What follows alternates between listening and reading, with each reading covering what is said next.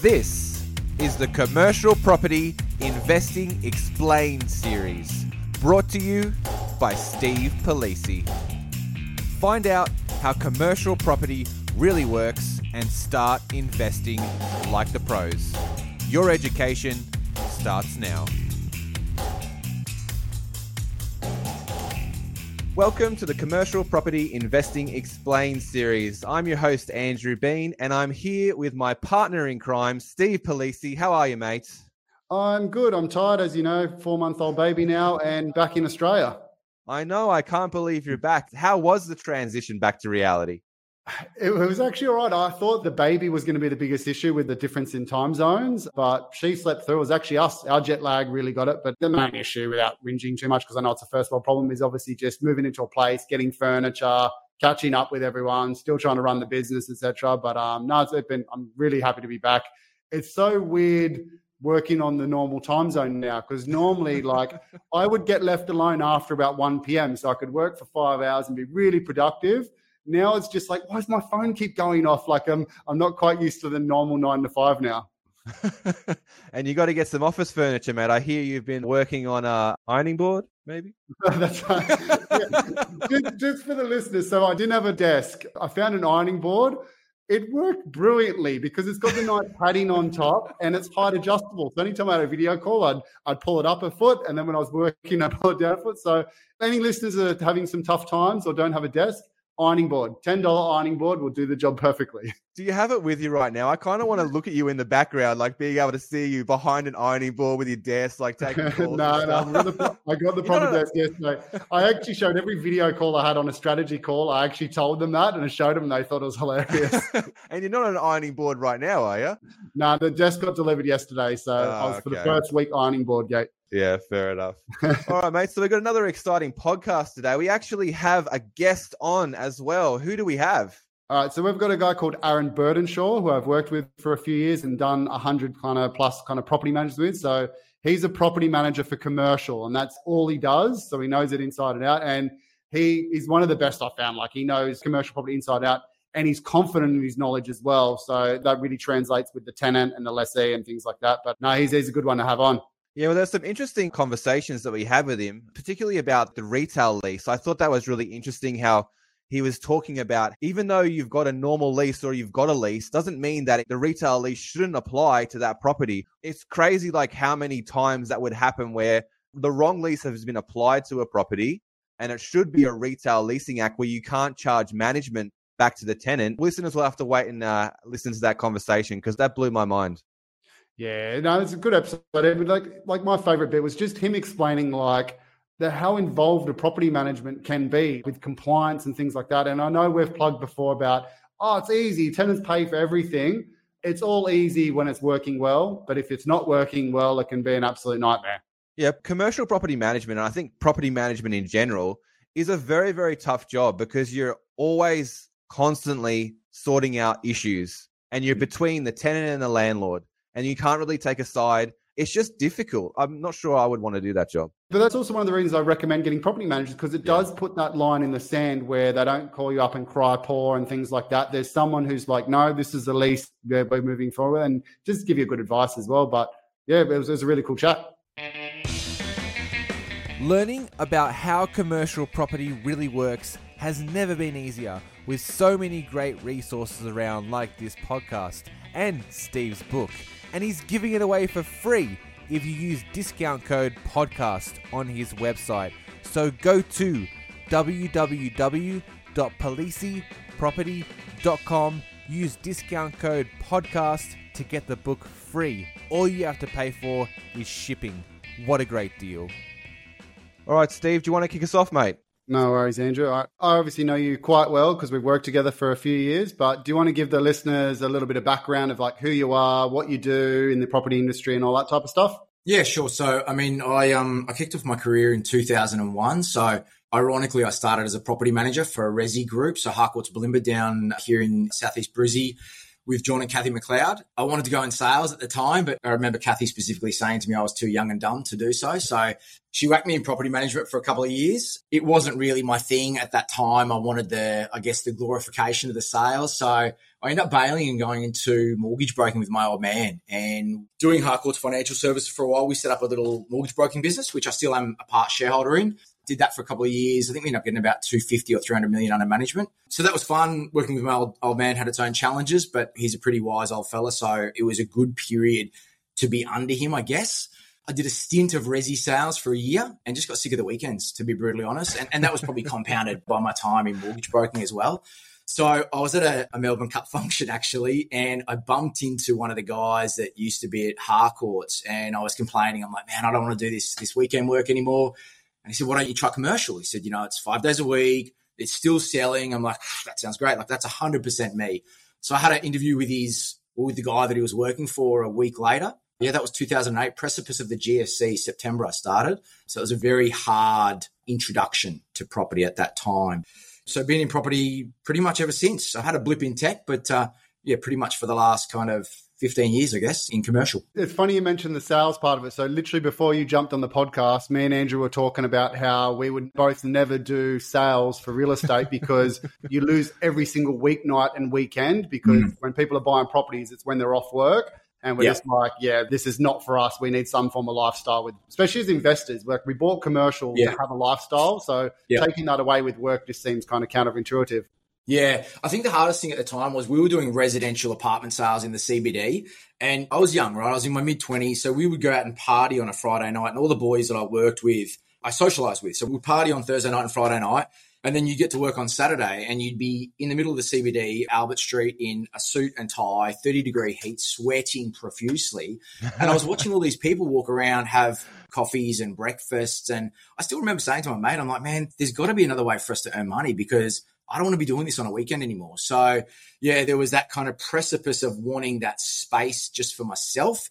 And my reasons back then were different to my reasons now because I've got a young family. But that was the catalyst. And it's funny how those little things can make monumental shifts in the direction of your life. Was that like off the plan sales? Because I've got a random question if it was. All those stories about... No, it was all established buildings. So like Festival Towers where the old Festival Hall used to be, Charlotte Towers, a lot of those sort of buildings in and around that pocket now where the subway's going. Damn, because I was going to ask, I once got offered to sell off-the-plan apartments in Brisbane by a developer and they were offering 82 grand per property. I'm like, this is just baffling. Like, I should sell my soul, sell 50 of them and be done. Yeah, the commissions that they pay on those things are phenomenal. Yeah, I never got into that space, but ironically, the mate that I just referenced in the story is probably about to head into that space now. So I'm going to be keeping a really close eye on how he does. It's going to be really interesting. Yeah. I think it's a bit harder now. There's a bit more education about like the negatives of off the plans. So I don't think it's like it was kind of in like the 90s and 2000s. Correct. Yeah, well, there's a lot of people that bought those off the plan. We were doing the resales, but they were in a negative equity position for a very, very long time. Yeah, okay. Yeah, a lot of spruikers have been involved in off the plans. That's kind of their sweet spot. Yeah, 100%.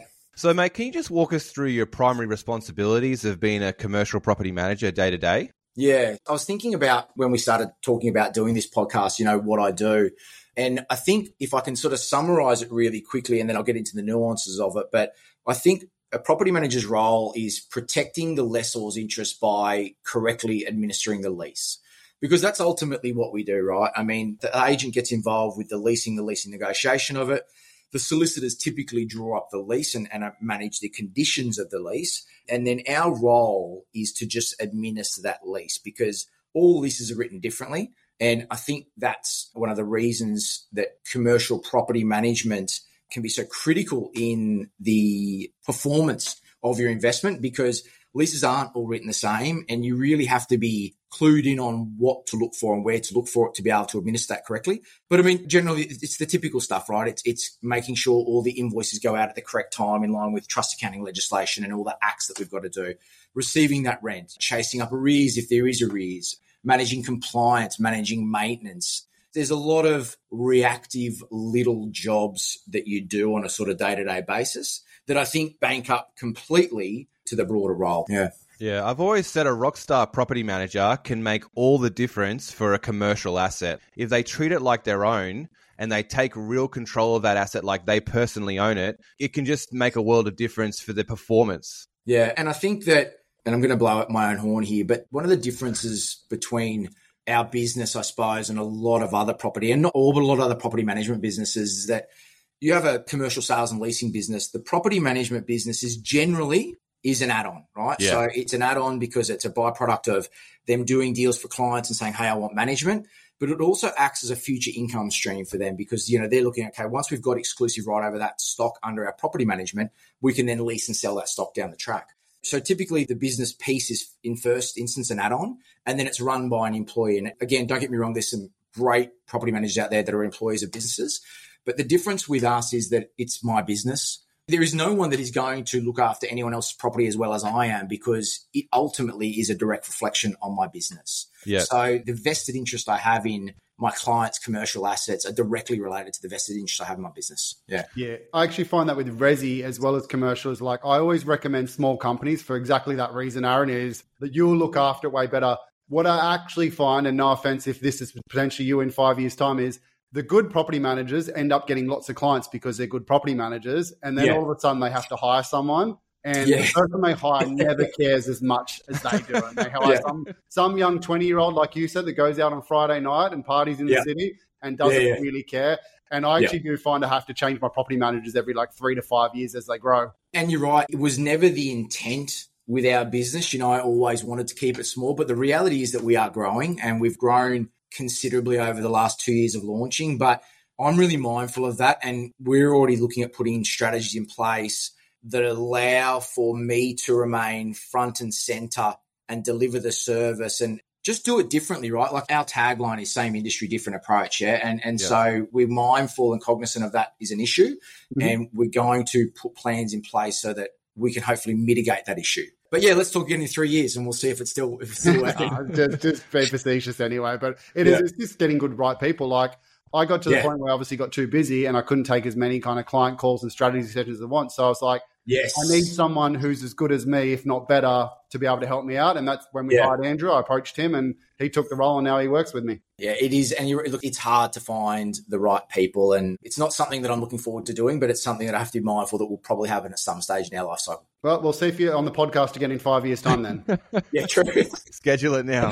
So just to be clear, mate, you only do asset management. You don't do any selling of any kind of real estate. Yeah, so property management, asset management is our 100% business. So all day, every day, that is all I'm thinking about. I'm thinking about my clients, I'm thinking about my tenants, I'm thinking about where my business is going. So it's a very different mindset than a principal of a sales or a traditional real estate office that is thinking probably majority of the time about the sales and leasing, because to be honest, that's where the big bucks are, right? That's right. And to a lesser degree about the property management. And so the way we structure our business is unique in the sense that because I've got 10 years experience in the industry, I know so many people. And again, I built a good reputation. I've always prided myself on doing the right thing, not only for my clients, but with my peers, because there can be a lot of animosity sometimes between agents. So I really made sure that I conducted myself well over the decade I was in the game. And what that's allowed me to do is have a lot of really great relationships with a lot of really great agents. So when our clients need an agent to look for a new tenant if they leave or they decide they want to sell their business,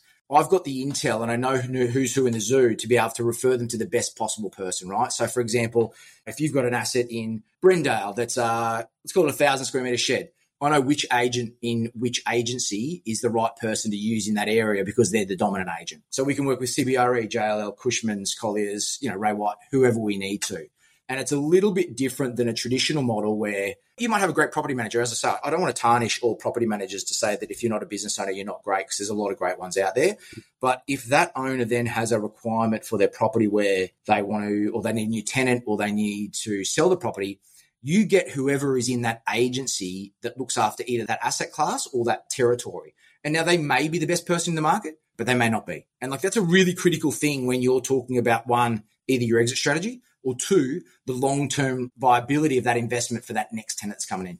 Yeah, it's very rare to find someone who just does property management as well, because like you said, there's bigger bucks in the selling of the properties, so that's why it's normally the tag on. Yeah, let's be honest, it's kind of more exciting as well, for a lot of these guys, and to a lesser degree, girls that do sales and leasing, it's a buzz, right? You get the highs of doing the deals and the highs of the big commissions. So it's a very attractive industry to be in. It's quite, I guess, glamorous in a way as well. I mean, real estate's a glamorous business, yeah? Yeah, no offense to any kind of real estate agents, but it's an industry where you get to wear a suit and become a professional quite quickly. And if you are good, earn quite a good income in a short amount of time. Like it's not like, Very much. and it's not like you're a doctor where you study for literally 10, 15 years, become a specialist, then start earning big bucks. Like I know some sales agents that earn more than surgeons. Yes. Yeah. It's a wild industry if you can get in at the right time in the right place and you're good. Yeah. And no offense, Aaron, like I imagine that's why property managers, like they're a bit more transient. They seem to come and go quite a lot. And maybe that is because there's a glass ceiling in terms of lending potential, unless you work for yourself and expand. Yeah, and I think also objectively, it's really unglorified work. You don't get a lot of highs and you do get quite a lot of lows. You know, I mean, ultimately, putting all the tasks aside, your role day in and day out is generally to deal with some level of conflict and some level of problem. And the majority of the population don't like doing that. None of us like conflict, right? None of us like problems, but you have to be adept at handling it. And so unless you can get your mind in the right space to be able to handle that ongoing, it's a really tough job. And again, sort of circling back to what I said before, for me, I mean, I just deal with it because it's my business and that's what I do, you know? So, but if you don't have that anchor, that hook for you, like you say, you can become transient because like, shit, I'll go and get the same money somewhere else doing something else that's not going to drain me so emotionally. Yeah, and it's a little bit of a thankless career from one side because the tenant's always going to think you're overcharging them or trying to screw them over. And when there's an issue, the owner's annoyed because there's an issue and you need to get on top of it straight away. And like, so it's, you might get thanks from one side, but rarely both sides. Correct. Yeah, you're pretty much a professional problem solver and you're always in the middle too. You can never really take a side. Yeah, you're right. You always have to be mindful about protecting the lessor's interest as best you can because ultimately they are your client. But you're correct, Andrew. I mean, because people are people, right? Again, just really quickly circling back, one of the things that attracted me to commercial was the lack of weekends, but it was also the lack of emotion. You know, I thought, I'm going to go into commercial. It's just business driven. You know, it's numbers, it's this and that. And to a degree it is, yes, because it's a less emotional purchase than shit, will Harry's bed fit in that bedroom? And is this the right color that matches the purple suede thing that I got from Freedom or whatever it is? But ultimately, you're still dealing with people, and people are emotional and egotistical driven creatures. And so, yeah, you're right. You need to make sure that everyone is feeling like their interests are being heard and to your best ability, their interests are being met. Yeah. Okay. Aaron, so we did a podcast a few ago on AI and things like that, but just generally, like, how's technology like changed the landscape of commercial property management in the recent years? Yeah, so the original property management software that we used was all kind of desktop driven, you know, so you had everything on your desktop, your server in the office. The majority of the good platforms these days are web driven, so you can access it anywhere, anytime. So I've got my home office and then I've got a laptop. So no matter where I am, I can get access to the information I need. The program that we use in particular is a little bit unique in the sense that it is a trust accounting system that's been designed for property. So whereas there are other systems that are maybe property systems, property CRMs that have property management, trust accounting bolt-ons, this one in particular is really geared towards trust accounting. So what it allows us to do is give our owners and their accountants and their financial representatives the best possible extrapolation of data and the best possible amalgamation of the ins and outs across the portfolio and specifically the asset. We also have AI built into the system. So for every new property that comes on, we basically get all their invoices directed to an admin email. So like your Brisbane City Council rates, your strata bills, your insurance, your water, for example. And they'll come in and they go into this email, then they get funneled into our software by AI, and AI will read the invoice and it will pick up the biller code, the client, the property, the to and from dates, the amount, the GST, and then it will code it into our system using the accounting-based codes that we use. And then we basically go through and sort of just check it off and make sure that everything is as it should be, and then we process them. So that's a really big piece for us because ultimately investors want to make sure that their investment from a financial point of view is being kept correctly. Yep. And the other thing we're about to just launch as well is a new property management inspection system, which will allow us to really quickly and efficiently go out and report on the condition of a property for a lessor. So whether that be an entry, a routine, or an exit. and this software syncs with our trust accounting software. So it brings down all the property details. You go through and you can have these templates set up. So you know that when you're going through, you've got this mezzanine, this warehouse, this yard, car park, whatever it is. And you can go through and get a really good understanding of the assets integrity at that time, and then reference that again down the track when you go back for your next one. So look, for me, it's critical because it's all about the efficiencies that technology brings, which will then obviously allow me to scale a bit bigger while maintaining the service that we were talking about before. Yeah, I was not expecting you to have that AI technology already, but it is pretty simple software when it comes down to it. It's just reading documents and looking for keywords and things like that. And I imagine you have to check over once it kind of uploads into the system. Yeah, you got to get it right. And sometimes, depending on people's invoices, sometimes it can miss stuff. And, you always need to be checking it. But it would cut down the average invoice time from, let's call it 2 minutes to maybe 30 seconds, right? And that probably doesn't sound like a lot, but when you're doing 50 of them, it makes a big deal. And then when you're doing 100 of them, it makes an even bigger deal. So it's a critical part of the platform and what we use every month when we're doing all our expenses for our lessors. Yeah, and unless you own a commercial property, you don't realize how much documentation there actually is. Like even when we do like a due diligence report, we give a Dropbox link and it's got like 50 plus files every single time. Yeah. And I'd imagine when you're doing inspections and things like that, in time, there might be some kind of AI technology where it scans the warehouse with a laser, that laser that just scans all of the walls and everything. Something like that would be pretty interesting in the future because it would just you have a template of what it should look like. It scans it in a couple of seconds and it picks up where things have been broken, things have been changed and stuff like that to check it. 100%, man. Yeah. I mean, when I had my break from real estate, which is my midlife crisis, as my wife calls it, I was approaching 40 and I did take 2 years off. And I went into tech and I was in the wearable technology space, and there is 100% scope for that sort of stuff down the track where you'll be able to wear a head mounted system. You'll be able to go through and you'll be able to just monitor everything and look at everything. It'll suck in the data. It'll then reference it against the old system and then it'll be able to produce a report for you. So I think we're still a little while off from that, but I look forward to being the Terminator and walking around in my tenancies with my bloody laser beaming everyone. Get out of my way. Well, have you seen the new Ray-Bans? You get Ray-Bans that have the camera on them and it does all the kind of digitally, and you can do social media, take photos, record, auto translate. Oh, really? Yeah, so if you're in another country, someone's talking to you, the earpiece will automatically convert it for you. There's some cool stuff coming. I usually think there's awesome. Good opportunity for when you're buying a property, going to get those 3D scans, Andrew, because it'll tell you all the dimensions of the mezzanine area, the floor, as opposed to going there and trying to measure it. You'll exactly know if it's as per title. We actually do that already in self-storage. Sorry, Steve. He doesn't like me talking about self-storage. Because what they do is if you're doing a conversion, you go into a space and then they scan it and then they figure out the best possible layout for the space that you've got so you get the most out of the actual warehouse that you're converting. That is cool. All right, so moving on, because we don't want to talk about self-storage. I've told Andrew he's not allowed to even say the word anymore. He's banned. Blacklisted.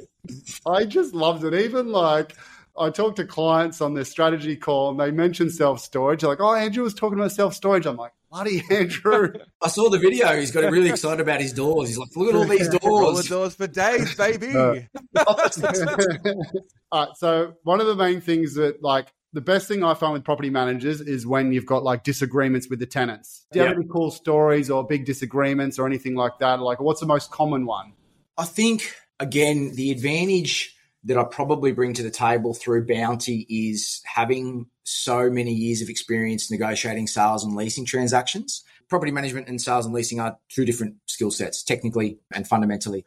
But yeah, I'm as comfortable as someone can be over the phone or in face, or in person's probably a better word, in face. That sounds ridiculous.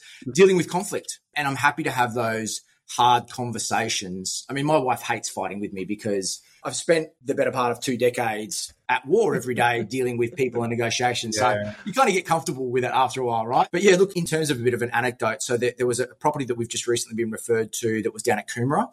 So the guy bought it about a year ago. And when the property settled, the tenants contacted the property manager to say, hey, there's an extended mezzanine in the tenancy. It's not approved. We cannot get our insurance unless we get a COC. Now, they're a listed company, so this is a non-negotiable for them, right? They have to have all their insurance and their certificate of occupancy has to be all Mickey Mouse.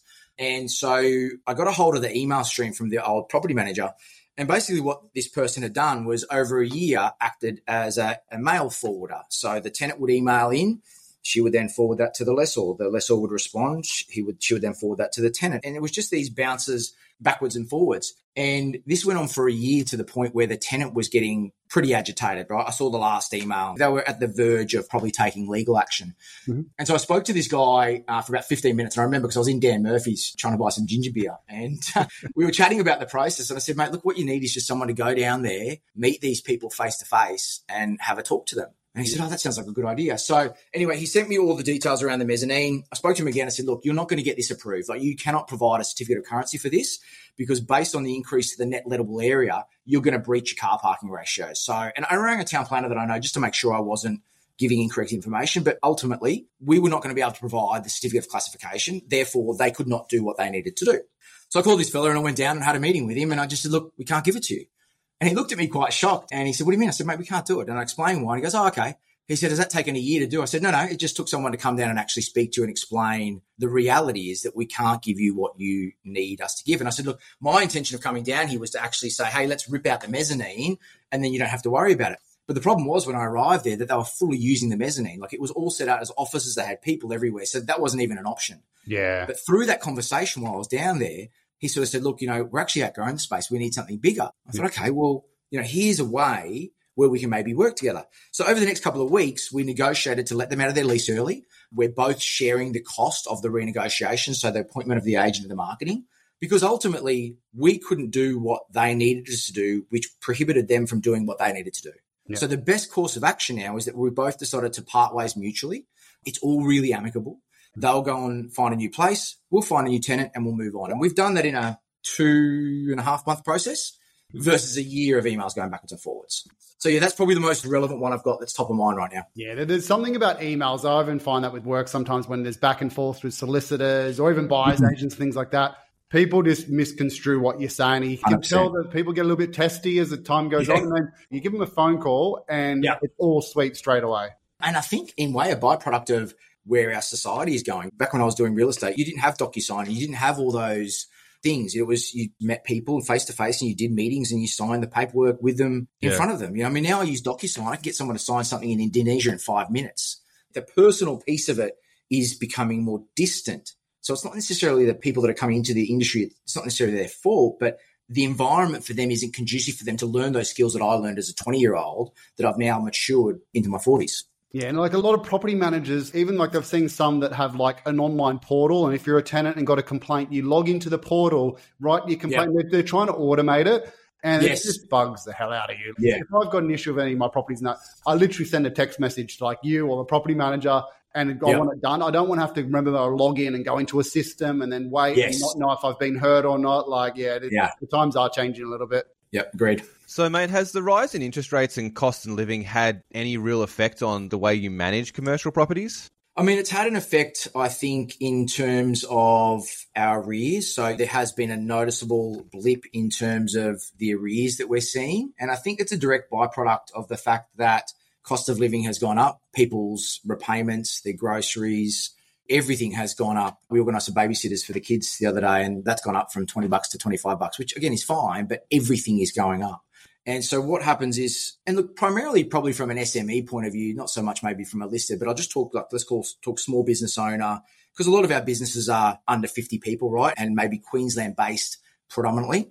If your business is generating X amount of revenue, and as an owner, you're pulling out Y amount of revenue to cover your living costs, and then all of a sudden Y goes up, two things have to happen. You either have to generate more revenue out of your business or things are going to start getting missed in the business. And at the moment, some people can't generate more revenue for their business for whatever reason that might be. So then things start to get missed because payments and monies are being directed elsewhere than where they probably should. We've definitely seen a change in the space. I think people are hurting a little bit, but I did a short video on my socials, it would have been 2 or 3 months ago maybe, but it was just about managing rent arrears. And I think this is one of the critical things, going back to email forwarding that we're talking about before, is that if you've got a good relationship with your tenants, you take the time to have a good relationship with your tenants, they will generally show respect in return and try and work through those processes with you. And I think that's a really important part, is that as we go into this uncharted territory where we don't know what's happening with interest rates and we're unsure about the economy, is making sure that there's communication between tenant, lessor and property manager. and that everyone is working together to get the right result, which is everyone being happy, the business continuing, the owner gets their rent, and we all move on. Yeah, what I've found as well, especially because remember like 5 to 10 years ago, having like 3% rental increases to 5% rental increases was actually quite a good, strong lease. But then now we've got 7-8% inflation. What I find happening is all of a sudden you get to end of a 3-year lease and we're bumping the rent up 15-20%. But that business hasn't had a chance to bump their fees up by 20%, for instance, as well. So there's a bit of a lag time as well. Yeah, it's prolific in real estate. And I know real estate agents earn enough money as it is. But I mean, the leasing fees and the leasing commission that we were charging in 2008 when I started is the same as what we're charging in 2023. Now, again, real estate agents don't need to make any more money. I'll be the first one to put my hand up with that. But again, you're right. There are businesses out there that haven't been able to reconcile that increased cost and pass it on to the consumer. So it's hitting the bottom line directly. So we just spoke about fees, mate. Can you just give us a broad view of like what your usual fees and things would be to have a commercial property manager like yourself? Yeah, sure. So, I mean, each agency is going to be different. And one of the things that we've tried to do here is we've really tried to streamline our fees to just make it easier for the lessor to engage with us. So, I've seen other agency appointment forms where they've got fee for the rent review and you've got postage and petties, and then you've got an annual banking fee, and then you've got this and that. We've broken it down and looked at the effort per asset and what we need to recover and tried to create just a single management fee that covers that. And the beauty about having it just under a single management fee is that in a lot of cases, if the lease is written well, the management fee is recoverable by the tenant. What that means is the lessor is getting the maximum amount of money back from the tenant in relation to the cost of our service, then ultimately obviously increases the net return. So you've got the management fee, which is obviously the critical one. We've got a small handover fee, which covers the administration, the process of bringing everything into our system. That also covers me going and meeting the tenant. So one of the most important things for me in the business, and I mentioned this before, is meeting the tenant face to face. Because as Steve referenced before, a lot of tenants, not all, a lot of tenants probably have a biased opinion on what a property manager is and what a property manager does. So what I want to try and do is just break down that preconceived misconception in some cases and just let them know that I'm another person, I'm another business owner like them that's on the other end, and I'm just trying to do my job really well for everyone involved. So we do that as part of our handover. There's a bunch of ad hoc fees that you may pay for certain things like court appearances, etc. Fingers crossed you never get to it. And then there's probably just the reletting fees, so that the fees that are attached to negotiating a lease. So for example, while we don't look for a new tenant or sell properties, when the lease is coming to expiry, if the tenant wants to stay and sign a new lease or they've got to execute an option, then we'll charge a fee to renegotiate that process for them. And so with like a percentage, I kind of want to get a percentage right now. What an investor would be looking at would be a fair rate for a property manager to be managing their property. Sure. So I'm going to give you a really broad answer because it is really broad, but we have a minimum monthly fee, which is $200 a month plus GST. And on the smaller end of the assets, that usually will sort of sit between 6 or 7%. That's something that's on the smaller end. However, once you start getting up into that 50 to 100, 100 to 200 grand a year, the percentage really drops off. Do you know what I mean? So as an example, if you had someone that had a rental property that was generating 150,000 a year, you would expect to pay somewhere in the vicinity of 3.5%. If you had something that was generating sort of 250,000 a year, that would probably come down a little bit. So I think in that, let's call it 25 to 100, somewhere between 5 and 7% is probably what you're going to pay. That 100 to 200, somewhere between, let's call it 3.5 to maybe 4.5. And then over that 200, again, it will come down a little bit, but there's a cap to where it comes down because like those larger assets, for example, we've got one over at Acacia Ridge, the net rental is $290 a year. And I think we're charging about 3% on that. And so annually, it looks like a big figure, but it's got $1 million worth of fit out in it. The cold room fit out has to be serviced. So there's a ton of maintenance contracts. There's a ton of time looking after the integrity of that internal, the fit out of the asset. So you charge a bit more for that. It also really is dependent on the structure of the asset. So if you've got 100,000 or let's call it 150,000 a year, is that one tenant or is it 3 tenants? I'm going to charge more for 3 tenants than I am 1 tenant because there's more work involved with it. I'm not going to charge 3 times as much, but there'll be a difference in that. Also retail versus industrial, we charge a little bit more for retail properties because you've got the whole Retail Shop Leases Act to adhere to. And there's just more compliance and more legislation that's required. So that's a bit of a snapshot of the property management fee. In relation to getting a new tenant, so an average leasing commission for a leasing agent to find you a new tenant would be, when I started, as I said, was 11% for 1 year, 12% for 2, 13, 3, 14, 4, 15, 5, and then, over and above. So those fees are still very relative today and pretty common. There are some agencies that are putting that up, and that's a direct representation of the first year's net annual rental. So for example, if it was a 1 year lease, 100 grand a year, you'd expect to pay about 11 grand commission to the leasing agent. When you look to the next step, which is, okay, what do we look at from a renegotiation or reletting fee for our internal tenants? So we then go, okay, well, there's not as much work involved with finding a new tenant because you don't have to put listing up, take people through, do inspections, field inquiry. But there's still a ton of work when you're renegotiating a new lease because you've got to understand market rents, you've got to renegotiate terms, bonds, securities, all those sort of things. So we say, well, if we're going to do a 3-year lease for 100 grand, you'd pay 13,000 for a new lease, we'll charge half of that. And then if it's an option again, so if you've got a tenant that's coming up towards an option, there's less work involved again. There's still work because typically an option will have a market review in place.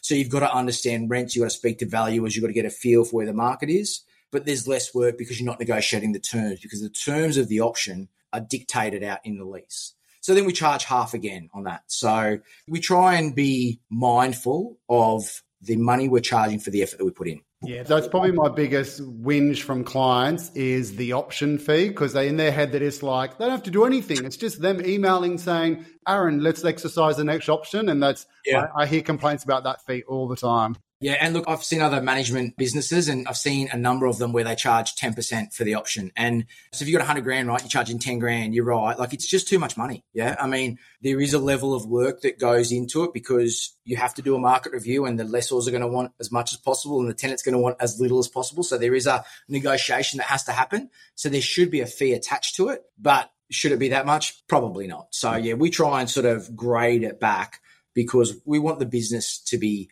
profitable, but we want our clients' investment to be profitable as well. Actually, this might be a bit more of a personal/business question. Each property manager, how many properties do you think they could manage? And I know that's how long's a piece of string because it might be a $200 million asset, but like if you were managing the typical mum and dad investor, 500K to 2 million type warehouse, retail, things like that, like how many properties would you be comfortable managing, do you think? Yeah, so I mean, the golden rule of thumb has always been 1 per 100. That's what it was back, in the day when I first started. So 1 property manager per 100 properties.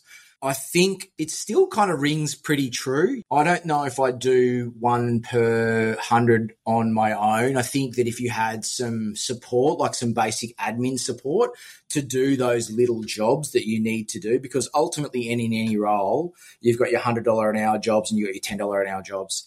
And so you need to have someone to do those $10 an hour jobs so that the person that's managing your asset can focus on the $100 an hour jobs. So if you said 1 PM plus an admin support, and they wouldn't necessarily need to be full-time, they could be part-time, you should be able to comfortably manage in the vicinity of 100 assets. Yeah, give or take. Yeah, okay.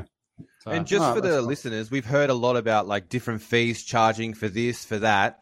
I just want to make it clear, how do you lay out the terms and conditions of the fee structure at the start? Like, I just want to make sure that people know that there's actually some kind of a contract in place before you jump in. It's not like a hidden fees and stuff like that, is it?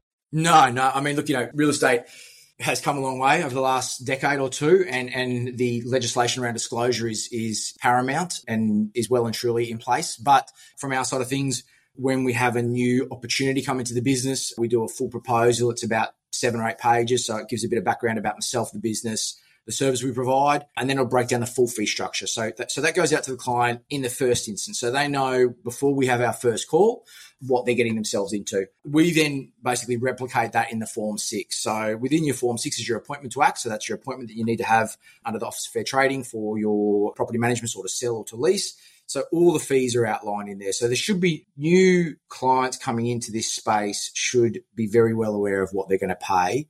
And if someone tries to charge you something that's not in there, well, then that's your reference point. If it's on the Form 6, they're not entitled to charge it. Yeah. All right, Aaron, can you tell us about a craziest thing you found in a property, or do you have any horror stories, things like that? Yeah, so I mean, I've been lucky to date that I haven't found any dead bodies or anything too out of control That in went properties down quick. that I've managed. Because it does happen, right? Like, there are instances and stories of property managers, arriving to properties and having this smell and then going in and finding that someone's passed away. And I shouldn't make light of it, so I do apologize for laughing through that. But I've been lucky that I haven't had that experience. But certainly, probably the one that stands out in my mind the most was when I first started my career. So when I was doing property management over at Bulimba, and I think I was about a year in, and we were doing our routine inspections, which at that stage, I think we did quarterly or 6 monthly from memory. So I had to sort of go and get all my keys and then just kind of go around to each property. We'd issued the entry notices. And I arrived to this property on Hawthorne Road and I walked, so I was up the stairs, a 2-level unit. I walked up the stairs and the front door was open, but the screen door was closed. And so I just sort of knocked on the screen door. I probably did it too light anyway, and no one answered.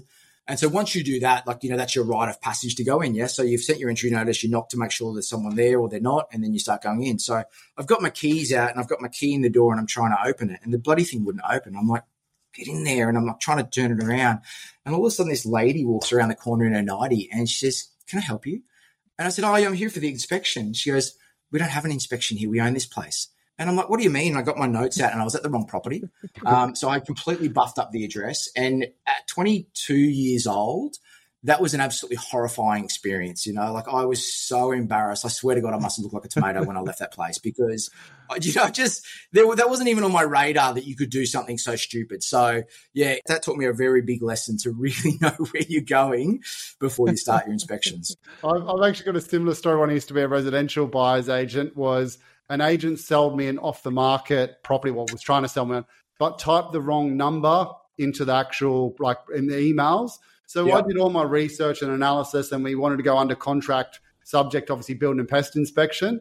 And then only realized when we did the building and pest inspection, the agent typed the number in wrong and we're actually buying the wrong property because I was just like, something's not right here. The pictures don't match the inspection and things like that. So these things sometimes do happen. Yeah, I'm very, very mindful when I grab keys these days where I'm going. What do you find the most common issue for an investor who's buying a property? What's the normal thing that causes dramas when they do buy a property for the first time? I think maintenance is a really contentious issue, and as is make goods. So traditionally, in a well-written lease, the tenant is responsible for maintenance. Typically, they're responsible for the servicing of air conditioners, servicing of fire equipment, roller doors, just general looking after the assets itself. A really good clause might have things like looking after the roof and so on and so forth. But sometimes leases aren't written really well, which is a comment I made before. And quite often you get leases that are on commercial tenancy agreements, which is an REIQ document that's a short form lease for leases under 3 years. And they can be really ambiguous. And I think a lot of commercial investors get into this space thinking that tenants pay for everything and tenants maintain everything. And that's absolutely true if the lease is written that way. But if the lease isn't written that way and the lease is ambiguous, which a lot of them are, and has words like fair wear and tear, it can be really tricky to navigate. So one of the processes we have when a tenant onboards is that we actually send them out some information. And going back to a comment you made before about logging into a portal, so we actually do have a QR code and a link that our tenants log their maintenance requests on. And that is primarily so that we can capture photos and capture as much information as possible. But it's pretty easy, just put your camera over a QR code. But we give them information in the first instance to say, hey, here's a copy of your lease. Here's what your maintenance clause looks like. Here's what your make good clause looks like. Get familiar with those before you contact us. Have a look, go, okay, well, something's wrong. Obviously, there's a huge caveat there that if it's an emergency or it's a health and safety thing, pick up the phone and ring my mobile and we'll fix it, or ring a plumber or ring a sparky. In the instance where it's just a standard issue like the toilet seat's broken, have a look at your lease. Who's responsible for it?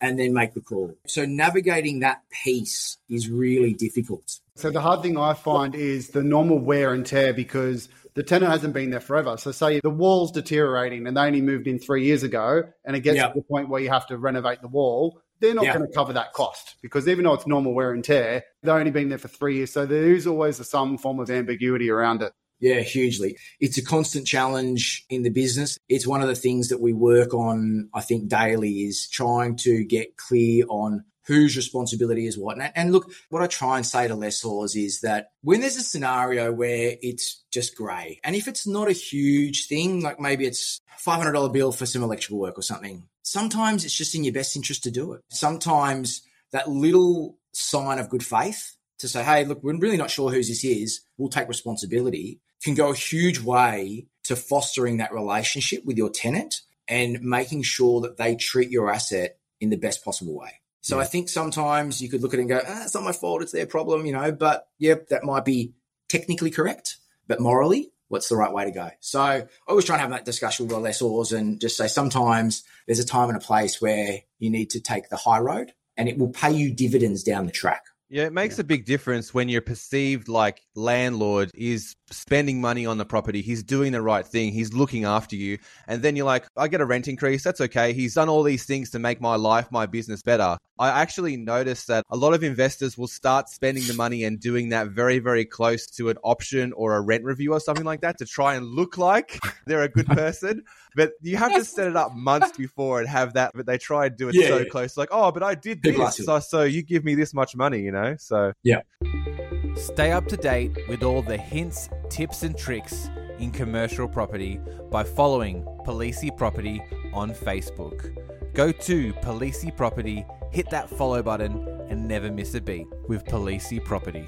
So mate, what's the most important thing in your mind when it comes to actually managing these properties? I think just going back to the comment I made earlier, which is just making sure that you're protecting the lessor's interest by administering the lease correctly. I think that it's really easy to get lazy and assume that just because someone has to do something in X property, they have to do the same in Y property. But I think it's really important that property managers have a sound understanding of the lease and who is responsible for what and when is really critical, because if you can nip all that in the bud early and you can set expectation, like sending those letters out around the maintenance and so forth, then you can avoid problems. And avoiding problems which can turn into conflict is the best way for everyone to keep moving through these relationships, because, in some cases you're in bed with these people for 5 years. So get it right up front, set the tone early. Like you say, Andrew, start doing things the right way at the beginning, not just 2 months out from the option.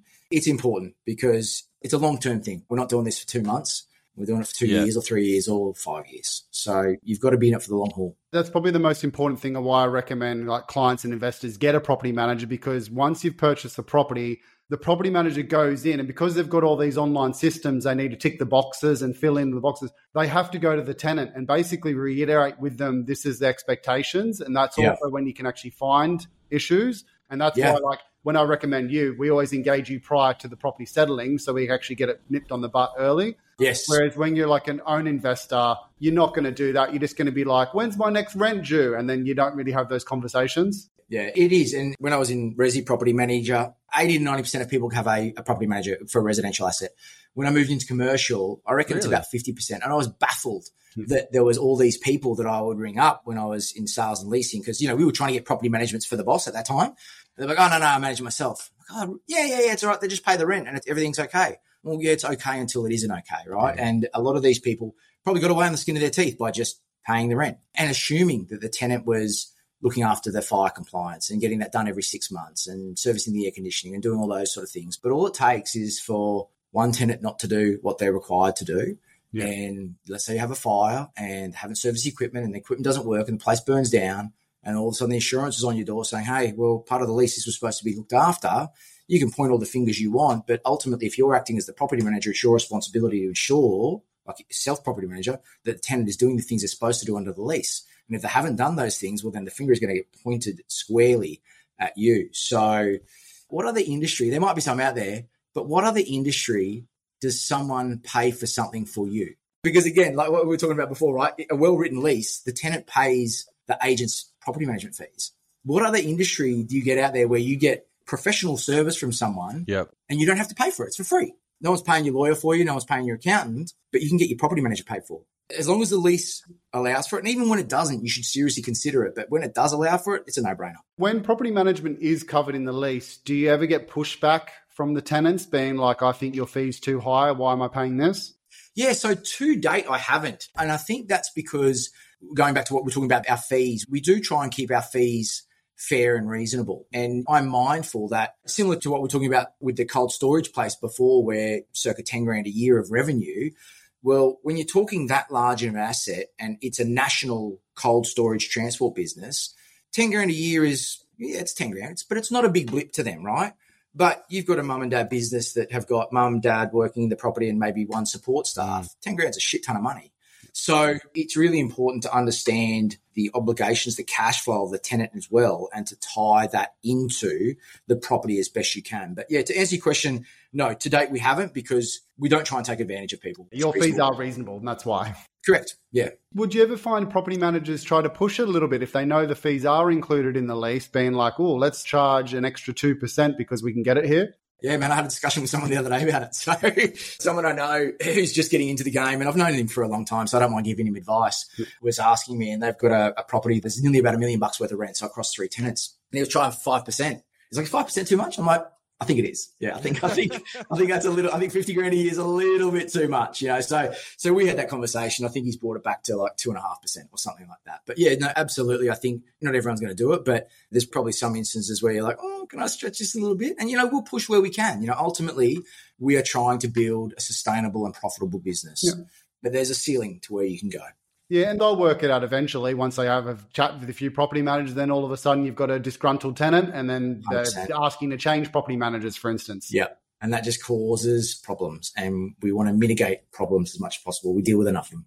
And Aaron, do you have any idea why you can't actually charge the property management back to the tenant in a retail lease? What's the purpose of that? Let me answer the question a little bit differently. So in a Retail Shop Lease Act, you can't charge anything that's considered capital X, so it's capital expenditure, or land tax back to the tenant. And the anecdotal reason that I've heard around that is it was to stop groups like Westfield and so on passing on, because you imagine the capital expenditure on like a Westfield and the land tax on a Westfield. So it was to prevent them from passing those fees on to the tenant, small mum and dad shop owners. So I suspect it's sort of along the same line. I mean, I think that primarily the one that you can't do is capital expenditure. We do have some retail leases where we do charge the tenant management fees, and we're entitled to do that. So I think the primary thing for retail leases is the removal of CapEx from a recovery point of view. That's real interesting. Yeah. I mean, because I guess it's exactly right. A large shopping center would have a huge management cost, but it's okay for smaller leases like in an industrial warehouse that's not a retail lease because it's just not going to cost as much. That does actually make sense. It's quite interesting. Yeah, well, as I say, it's more around the CapEx side of things, so more around the land tax. So, for example, like if you've got a retail strata shop, we have one over at St. Lucia we manage, which is a Liquorland. We can't recover the sinking fund component of the body corporate fees because the sinking fund is considered a contribution to capital expenditure. So whilst 100% of the outgoings are recoverable in theory, we can't recover that one piece. So again, it's important to know that when you're setting these up and structuring these and looking at what your net return is. Yeah, And we've these are had the in the things past. that you don't know if you're actually managing yourself. Like the little intricacies like this, it's like that's why professionals like you do this for us, because it's a whole nother industry, a whole nother job, it's a whole nother discipline. And the mum and dad manager won't know that. Yeah, correct. During COVID, I reckon my property managers saved me 100, 200 plus hours just by staying up to date on what acts and what government legislation there was, and then talking to every single tenant over and over and over about concessions and things like that. Yeah, I wasn't doing property management through that period, but that would have been a really difficult thing to navigate, I think, for all parties. Yeah, one of the common ones I get some confusion over with when we're buying properties is when you've got a retail tenant in an industrial complex, because then all of a sudden, it gets a bit ambiguous about, okay, are they retail? Are they industrial? What's the zoning? What's actually in the lease? Is it legal? And things like that. So that always seems to pop up. Yeah, I think in that case, one of the best things to do is, and I got this in a workbook a while ago when I was doing some upskilling, but under the Retail Shop Leases Act, they actually have a definitions section, right? So it says, if you fit into any of these categories from a business point of view, you are a retail lease. But it also then goes on to talk about the nature of the asset itself. So not only do you need to look at the business, but you need to look at the nature of the asset as well, because there are certain things like, let's say you've got a mini center and there's 4 office tenancies, but then there is 1 retail. Well, then depending on the dynamics of that center and the car parking, and there's a bunch of other things that I can't remember right now, I'm sorry, but the whole property may actually end up being captured under the Retail Shop Leases Act. Yeah. So you have to be looking at that. When you're purchasing, you have to be looking at the business, the definition of the business, but also the layout of the asset itself and how that may be captured under the actual Act 2. Yeah. So I'll find that and send it to you. I've got it floating around here somewhere. Exactly what I was going to say. If you can send me some resource on that, I'll make it like a downloadable PDF for the listeners. Yeah, cool. All right, sounds good. But it also states in the lease what act they're under, right? I've seen it before where it says this is a retail lease. It does, as long as it's done right, man. You know what I mean? So, I mean, I've seen a ton of leases where, you know, it's a retail shop and they've just got a commercial tenancy agreement. You know what I mean? And there's been no disclosure provided, because there is actually technically. So when you use RealWorks, which is an REIQ software platform to provide a lot of the legal documentation we use from our appointments to like the commercial tenancy agreement. So you got your residential tenancy agreement, you got your commercial one, and there's a retail one. But the amount of times that I've seen a retail business using a commercial one because either the agent doesn't know or they just don't care, it blows my mind. So yeah, really, I think when you've got a group like Polisi that are out there doing the due diligence for you, that's where you lean on them, because they're the ones that are going to take the time to actually go, oh, yeah, well, yeah, sure, you're on a commercial tenancy agreement, but, you know, understanding X, Y, and Z, it really doesn't apply. So there's risk here for you, Mr. Lesser, and you need to understand that before you buy it. I think that's the beauty of having a buyer's agent like Steve's team, is that they are able to dissect that for you, where a lot of buyers otherwise, a lot of new buyers, might just take it as gospel and go, oh, that's the lease. Yep, cool. It looks good. Great. Thanks very much. I've even had off-market properties sent to me, Aaron, that don't have a lease. You ask the agent for a lease and he's like, oh, there isn't one. They're just doing it like behind the scenes. I'm just like, this is baffling. A good old handshake. Yeah. That's how it was done in the past. Like in the 60s, 70s, like a lot of them were handshake agreements. And then I know there's some highly like legal things around that, but yeah, it's just baffling how many people don't actually have a proper lease in place. All right, so where do you see the future of commercial property investing, or like which sector are you most excited about in the future? Because obviously there's some changes in the post-COVID world and shift away from office space and things like that. But what are your thoughts on just the industry as a whole moving forward? I've always been a fan of sheds, and sheds are probably boring to a lot of people, but I love sheds. I think that obviously COVID changed the way we looked at the world and the way we interacted with the world. And I think that off the back of that, we've seen a huge surge. Obviously, we've seen a down regulation in office usage with all this remote work that's happening.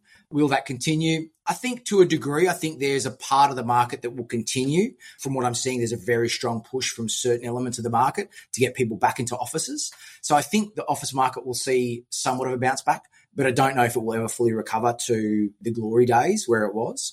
But certainly from a shed point of view, we are a society and a civilization that's driven by stuff. People want stuff these days. And the more stuff we get, the more stuff we want. And to get stuff, you have to make stuff. So you have to have somewhere to make the stuff. And then once you've made the stuff, you have to have somewhere to repair the stuff. Or well, please don't say somewhere to store the stuff, because then Andrew will go off the tangent again. Yes. Self-storage, baby. Or somewhere to place the stuff when you can't fit it in your house. But I think warehouses and industrial, for me, offer the most, you know, aside from non-discretionary retail, which can be really hard to get into. You know, if you want to get into like the McDonald's, the medical centers, you know, all that, the servos, you know, there's some super tight yields that you still got to pay. So if you want to get a reasonable yield, somewhere between that sort of 6 to 7%, depending on the strength of the covenant, the lease, and there's a whole bunch of caveats that go into that, which very well yourself. I think that sheds are a lower risk from that point of view, you know, in the sense that, you know, we just took one on at Sunnybank, right? The guys manufacture these huge steel tubes for air conditioning vents. Been going since the 70s, this business. They can't move home. That business is not going to go, oh, you know what, we're going to do work from home. They can't work from home. Like, they have to be in a general industrial area with a huge shed with 3 cranes hanging in the middle. So I think if you are looking at anything and there is a predisposition to one sector, for me, it's sheds. I think right now there's some great growth. There's been some really great growth. And I think that it's got some really good sustainability moving forwards. Yeah, beautiful. Yeah, you can't drive a forklift from home, can you? No, unless you want to piss your neighbours off or you've got acreage. They're just versatile because they can literally be anything. They can be car mechanics, wholesalers, distributors, fabricators. Yep. Definitely not storage. Don't look at storage, anyone. It can be absolutely anything. Yeah, it can be. And look, the critical thing, and you know this as well as I do, Steve, is that not all sheds are created equally. There's a shed and there's a shed, and adequate parking at the front, good access, good height, the right ratios. You know, there's all things that you look at, and those are the things I'm sure that you've got the intricate understanding of that you can pass on to your buyers when they're looking at stuff. Yeah, well, what I like about it is you can buy low risk because you can know that there's going to be more demand in the future. Because if you buy a industrial property and it's surrounded by residential and then you look at all the council applications and they're building high density housing, how is more people in 10 years' time, like you mentioned, going to need less stuff? You're going to need more services and products. So I'm not going to guarantee a client capital growth, but generally more demand means capital growth of the property. Yeah, correct. And also it just means lower vacancy. If you've got something, you buy something that's a good quality asset that is high demand, it mitigates vacancy. And that's what we all want, right? We want minimizing vacancy to maximize cash flow and maximize return. And the way that I think about it as well is that in any kind of council region anywhere in Australia, it's always geared towards residential. And there's always a slither of industrial zoned land, right? But the council that's operating that council region, they don't want it to be all industrial. It's always focused on residential, and the industrial or commercial supports that residential. So there's always going to be a built-in lack of supply because it's only a slither of industrial land. They're not just going, oh, let's just wipe out these residential properties and throw on some more industrial zone land to get some more warehouses. That's what we want. It's not like that. It's always residential first. Industrial supports the residential, and industrial land is always going to have that built-in lack of supply and high demand because businesses want to go into those highly populated residencies to service the population. So it's just got built-in demand into it, which is exactly what you want for an investment, like low-risk investment. Yeah. And creating places to work. I was just trying to Google something. Maybe you guys are familiar with, I'm pretty sure it's Stockland that does it, so correct me if I'm wrong, but Aura up at the Sunshine Coast. So that's arguably one of the biggest master planned developments that's been sort of happening over the last few years that we've seen in a long time. And all the new land industrial releases out there have a minimum, I think it's about 1,000 square meters. Don't quote me. One of the guys from Ray White I work with knows it really well. But ultimately what they've done is they've vetoed any more of these man cages or small storage sheds, Andrew, because it's not bringing work into the area, right? So they've said, okay, well, for all the next lot of industrial land releases, it's got to be a minimum size because there's a minimum size business that has to occupy that property. And therefore there's a minimum number of jobs that business will then provide to the surrounding community. And so what they're ideally obviously trying to do is just lock more people into that area, make it a little self-sufficient satellite location. So there's not as many people going up and down the coast. So I just think that sheds make stuff, service stuff, sometimes store stuff, but they provide jobs as well. This is a bit of a tangent, but I get a lot of clients ask me about like when they're doing like a greenfield site. So i.e. the government's trying to build up an area on the fringe of, say, Brisbane or somewhere like that. Yeah. They build the industrial sheds first because you can't build houses without having industrial sheds. So what happens is once they build all the sheds, vacancy rates are normally really high. But then as they start building houses, the vacancy rates come down on the industrial sheds because all the builders are there building the houses. Then what generally happens is the vacancy rates on the residentials are really high because the people haven't moved in yet. And then once the people start moving in and the vacancy rates come down, the industrial property vacancy rates also go up a little bit because all the builders that built the houses move out.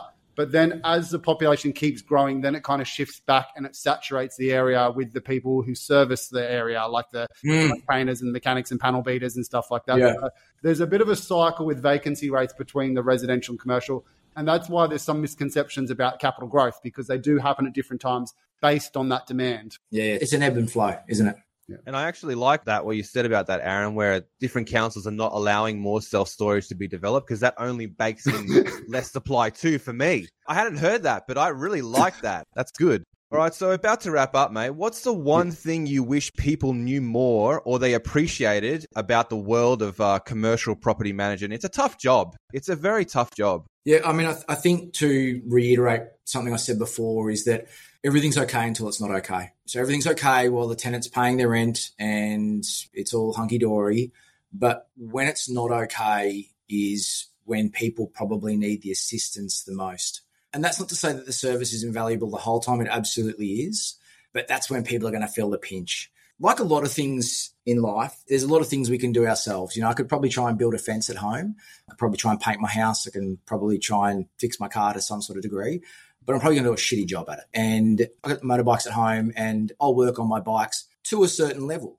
Because anything over and above that I do, I'm just better off paying someone to do it because it's just going to take me 3 times as long and I'm going to end up with cuts all over my fingers and get shitty and probably kick it and knock it over. So I'd rather just drive it down the road, give it to the professionals and let them do it because, I'm paying for it. but they'll do such a better job. And it saves me time and it lets me spend time where I want to spend time. And that's ultimately, I think, where this generation of the world is going. And it's obviously such a foundation, Steve, with what you're doing, but people are looking to create wealth so that it gives them more time to do the things that they want to do with their time. And that's become so diversified. There's so much opportunity out there now that I think that might even be even a different way to wrap it up, is that what we do for people's asset allows them to spend that time otherwise doing things that they might want to do themselves. Yeah, that's spot on. I even find like I'm looking for a principal place of residence at the moment, and I'm going to engage a local buyer's agent, which people think is ridiculous because I'm a buyer's agent, but I don't want to spend my weekends doing open homes and having a look and just constantly trawling the market. I'd rather focus my attention on the business or family and things like that. What's a better use of your time too? So you could be making money doing something else. So like Elon Musk, he shouldn't be washing his own car. Correct. He should be figuring out how to make a better, electric car. That'll make him more money. He doesn't wash his fleet of cars. You know what I mean? Yeah. That was actually one of the reasons we moved into this office here at Camp Hill Marketplace, because the car wash do downstairs. So I can drive my car in, I hand my keys over. I come back at the end of the day, the thing's sparkling. I'm out of here. Have you seen the stat about, I think it's Bill Gates, it's if he drops $100 bill, it's more expensive for him to pick it up than just leave it. Yeah, I've heard that. Yeah. One day.